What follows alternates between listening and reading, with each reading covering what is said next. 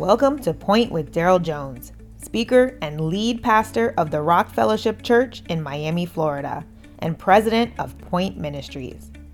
Our goal at Point Ministries is to point you to the Word of God, where Jesus is the point.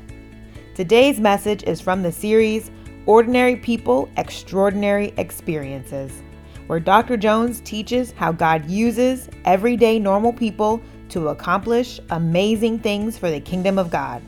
Now let's join him for today's message. Today we're going to talk about being pointed in the right direction, but I'm going to talk about a specific way of being pointed in the right direction. Today's title in this sermon series of Ordinary People, Extraordinary Experiences. Today's title is Zeal in the Right Direction. And we're going to look at a New Testament character that had a lot of zeal, but wasn't always pointed in the right direction. We're going to look at somebody that many times was overzealous, that would put his foot in his mouth, that would get to talking crazy and would over and over need correction, and yet did not lose his zeal. And you may have picked up on it. Yes, I'm talking about the Apostle Peter. And I want us to start off by looking at how we are introduced to Peter. And what's interesting is, like many of us, Peter is introduced to Jesus by his brother. Yep, his brother Andrew. And I want us to look at this in John chapter 1, in John's Gospel, chapter 1, starting in verse 35. We're going to read just a few verses, and I want you to see this introduction. Verse 35, it says, "The next day, John was standing with two of his disciples. When he saw Jesus passing by, he said, 'Look, the Lamb of God.' The two disciples heard him say this and followed Jesus. When Jesus turned and noticed them following him, he asked them, 'What are you looking for?' They said to him, 'Rabbi,' which means teacher, 'where are you staying?' 'Come and you'll see,' he replied.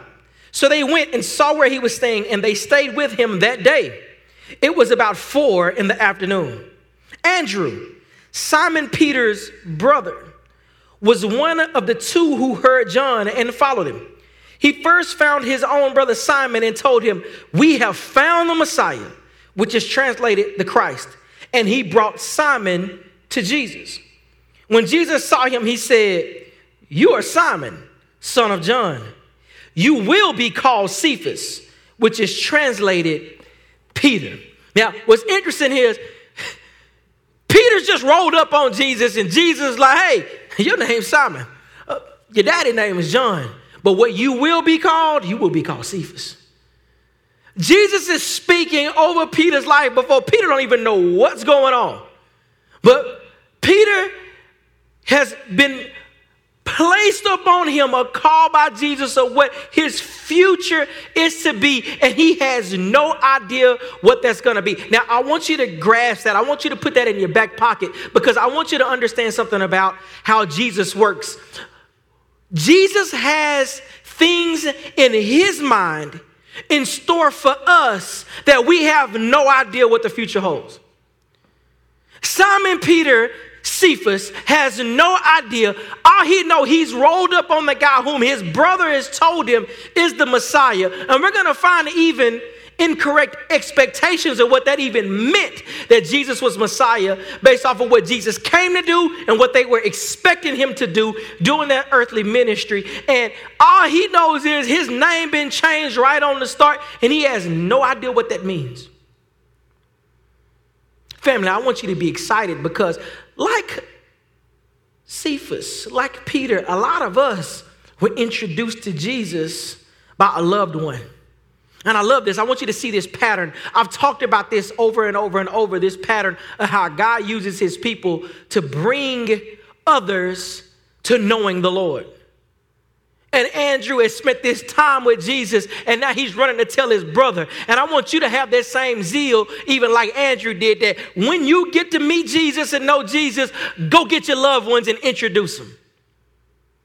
And when Peter rose up, he has something placed on him And he has no idea the gravity that this holds. Now, one of the things we find out about Peter is that when I talked about Peter's an ordinary dude, like Peter is a married fisherman.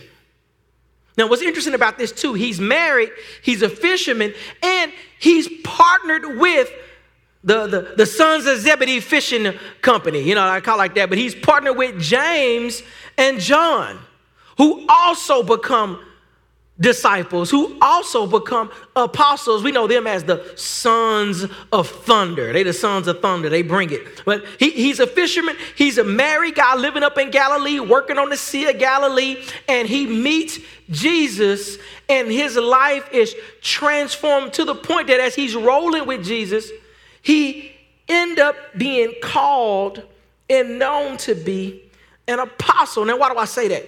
Because as he's introduced, he's not yet a follower. He's just introduced.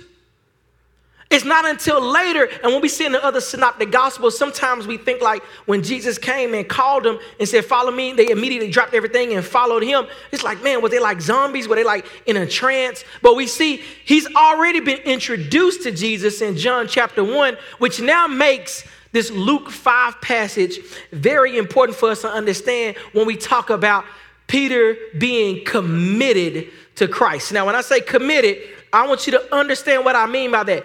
Committed means a voluntary, intellectual decision, meaning he has committed himself to following Jesus. He has no idea what the future holds, but he engages Jesus in a certain way that without a shadow of a doubt, whatever life brings, he's committed to continue with Jesus. As we look at this call to follow Jesus, I want you to see Peter's interaction and why this commitment carries such confidence. In Luke chapter 5, when Jesus called Simon and those disciples to follow and says, you're going to be catchers of men, and they left everything, their confidence was built up because they had experienced Jesus in a way that they said, if he can do that, then we know we will lack nothing as long as we're with him. Now, I want you to understand the transition that happened there, though, because Peter's already met him. Peter's already running to Jesus and found out, okay, this is the Messiah. Jesus has changed his name. He don't quite know what that means. And the next time we see him with Jesus, Jesus is teaching. He's teaching the word of God. He's getting in boats, and then he's giving fishing instructions. And Simon's response is like, look, like, dude, we've been fishing all night. This is what we do for a living, but if you say so, okay. And all of a sudden, they have the greatest catch of their lives, and he experiences something. This Messiah thing, this teaching the word of God thing is much bigger than just like church. It's much bigger than just religion. This one has authority over all of life. And if he can bring about a catch like this, what else you got? And the greatest catch they've ever had, he said, we're leaving all that because we know it's so much more. He's committed. He's committed himself. And as he's following Jesus, names him one of the 12. He even becomes to be known as one of the big three. They talk about the big three in basketball. No, there's the big three. Even amongst the 12, the apostles. And he's walking with Jesus. But what's interesting in his commitment with walking with Jesus, and please, don't miss this. He's committed to follow Jesus, and he's left his whole life behind to follow Jesus. He has subjected himself fully to what the Lord has and not relying on anything from his background. And he finds himself like many of us. There's a rocky road to this relationship with Jesus. There's a rocky road when it comes to following Jesus. Why do I say that? Because it's not as smooth as we always may hope. And one of the biggest problems with us in Christianity is that we've listened to so many voices. We've listened to so many people that have erroneously told us that commit your life to Jesus, it's all going to be all good. You're going to be rich. All your debt going to be gone. Everybody's going to love you. And even if it's not said quite like that, we are sold this lie from the enemy so that we can get discouraged and turn from following Jesus. But this walk with Jesus, we find ourselves just like Simon Peter, just like Cephas, where it's this rocky road. Life like that sometimes can be what it feels like to follow Jesus, because we think it's just going to be smooth sailing. But oftentimes, what makes the walk rocky is our false expectations of what Messiah should be doing.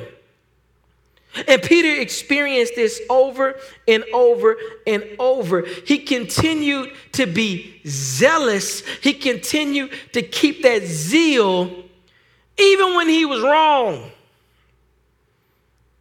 And there was a lot of misunderstanding when it came to Jesus' earthly ministry.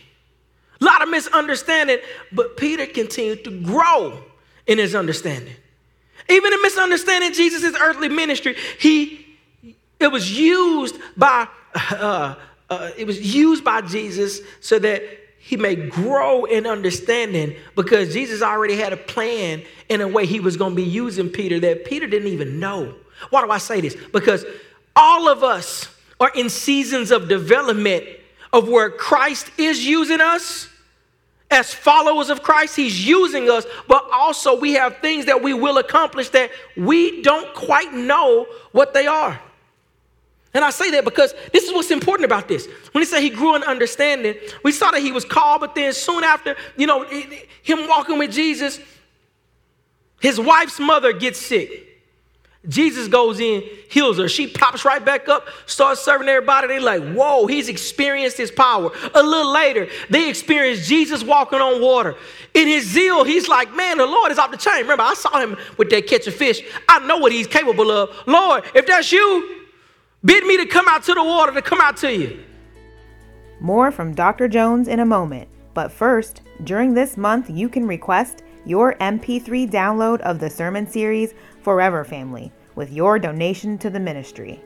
This is a great resource where Dr. Jones teaches how believers do not relate to one another like family, but we are truly family in Christ Jesus.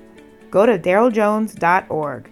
That's DARYL Jones.org to give and request your copy today. Now let's rejoin Dr. Jones for the rest of today's message. Jesus said, come on. Peter started walking on water. Two people in all of human history walked on water. Jesus the Christ and Simon Peter. He was walking, but then what happened? He saw the storm. The winds distracted him from focusing on Jesus, and he began to sink. He learned something.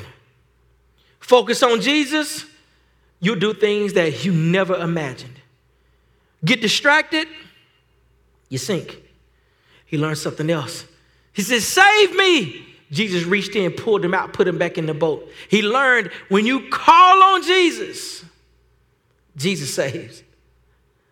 When you're sinking and you've gotten distracted and you've lost faith, call on Jesus. He experienced Jesus in a major way.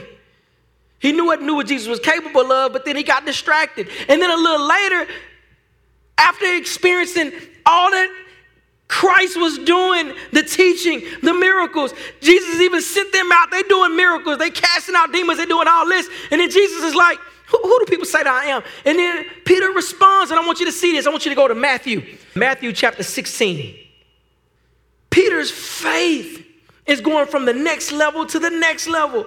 He's learning what Jesus is and who Jesus is and experiencing Jesus. And now the Father has revealed to him, this is the Christ. And yet we find in the very next verses, his big misunderstanding. It's like, whoa, hold up. He went from saying, you are the Christ.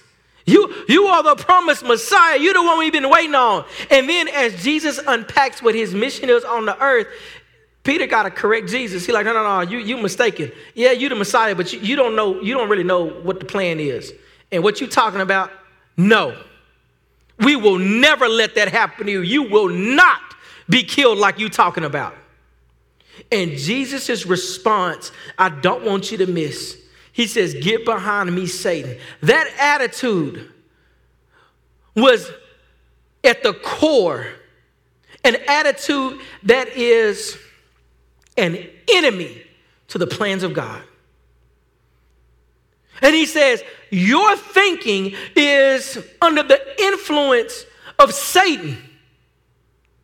And he says, you are not carrying God's concerns. You got human concerns. So you're trying to protect me. You're not understanding God's program here. You're not understanding what Messiah came to do. And I want you to see this. This is that rocky road I talked about. He driving and it seems smooth. You the Christ. You the one we've been waiting on. You're not just one of the prophets. You're the Messiah. But hold on. We're not going to, no. You're not going to be killed. This kill and raise on the third day. What you talking about? No. And Jesus has to correct him. We've seen this over and over in his life. Right after this, there's the transfiguration, and he's all excited. Oh, we need to build some tabernacles in honor of Moses and Elijah. And Jesus is like, no, man, you missing it. No. When in the Garden of Gethsemane, and Jesus is praying, and he's like, look, I need y'all to stay and pray. They falling asleep. They with him, but they're not quite with him. And then when they come to seize him, when Judas has betrayed him, they come to seize Jesus. Peter, ride or die, he pulls out a sword, chops off one of the guy's ears, and Jesus again has to correct him. Like, dude, you don't understand God's plan. Why am I making this point? We see this story with Peter, with Jesus. We see Peter's commitment to Christ, and he wants to protect Jesus. He wants to fight for Jesus, and yet he's missing the whole point of what Jesus came to do. Please, may we learn from Peter. As we are committed to Jesus, as we want to fight and defend Jesus, may we not let our expectations supersede Jesus's plans for himself. We do not know better than Jesus. So may we never, or better yet, may we stop trying to tell Jesus what to do. May we stop getting in Jesus's way for him fulfilling what he has done to save.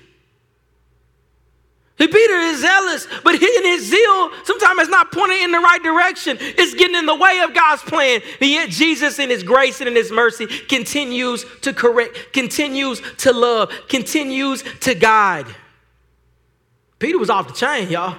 But Jesus kept having to direct him. No, you're going the wrong way. I need to turn you. I need to turn you. May we not be stiff-necked where we won't let Jesus redirect us.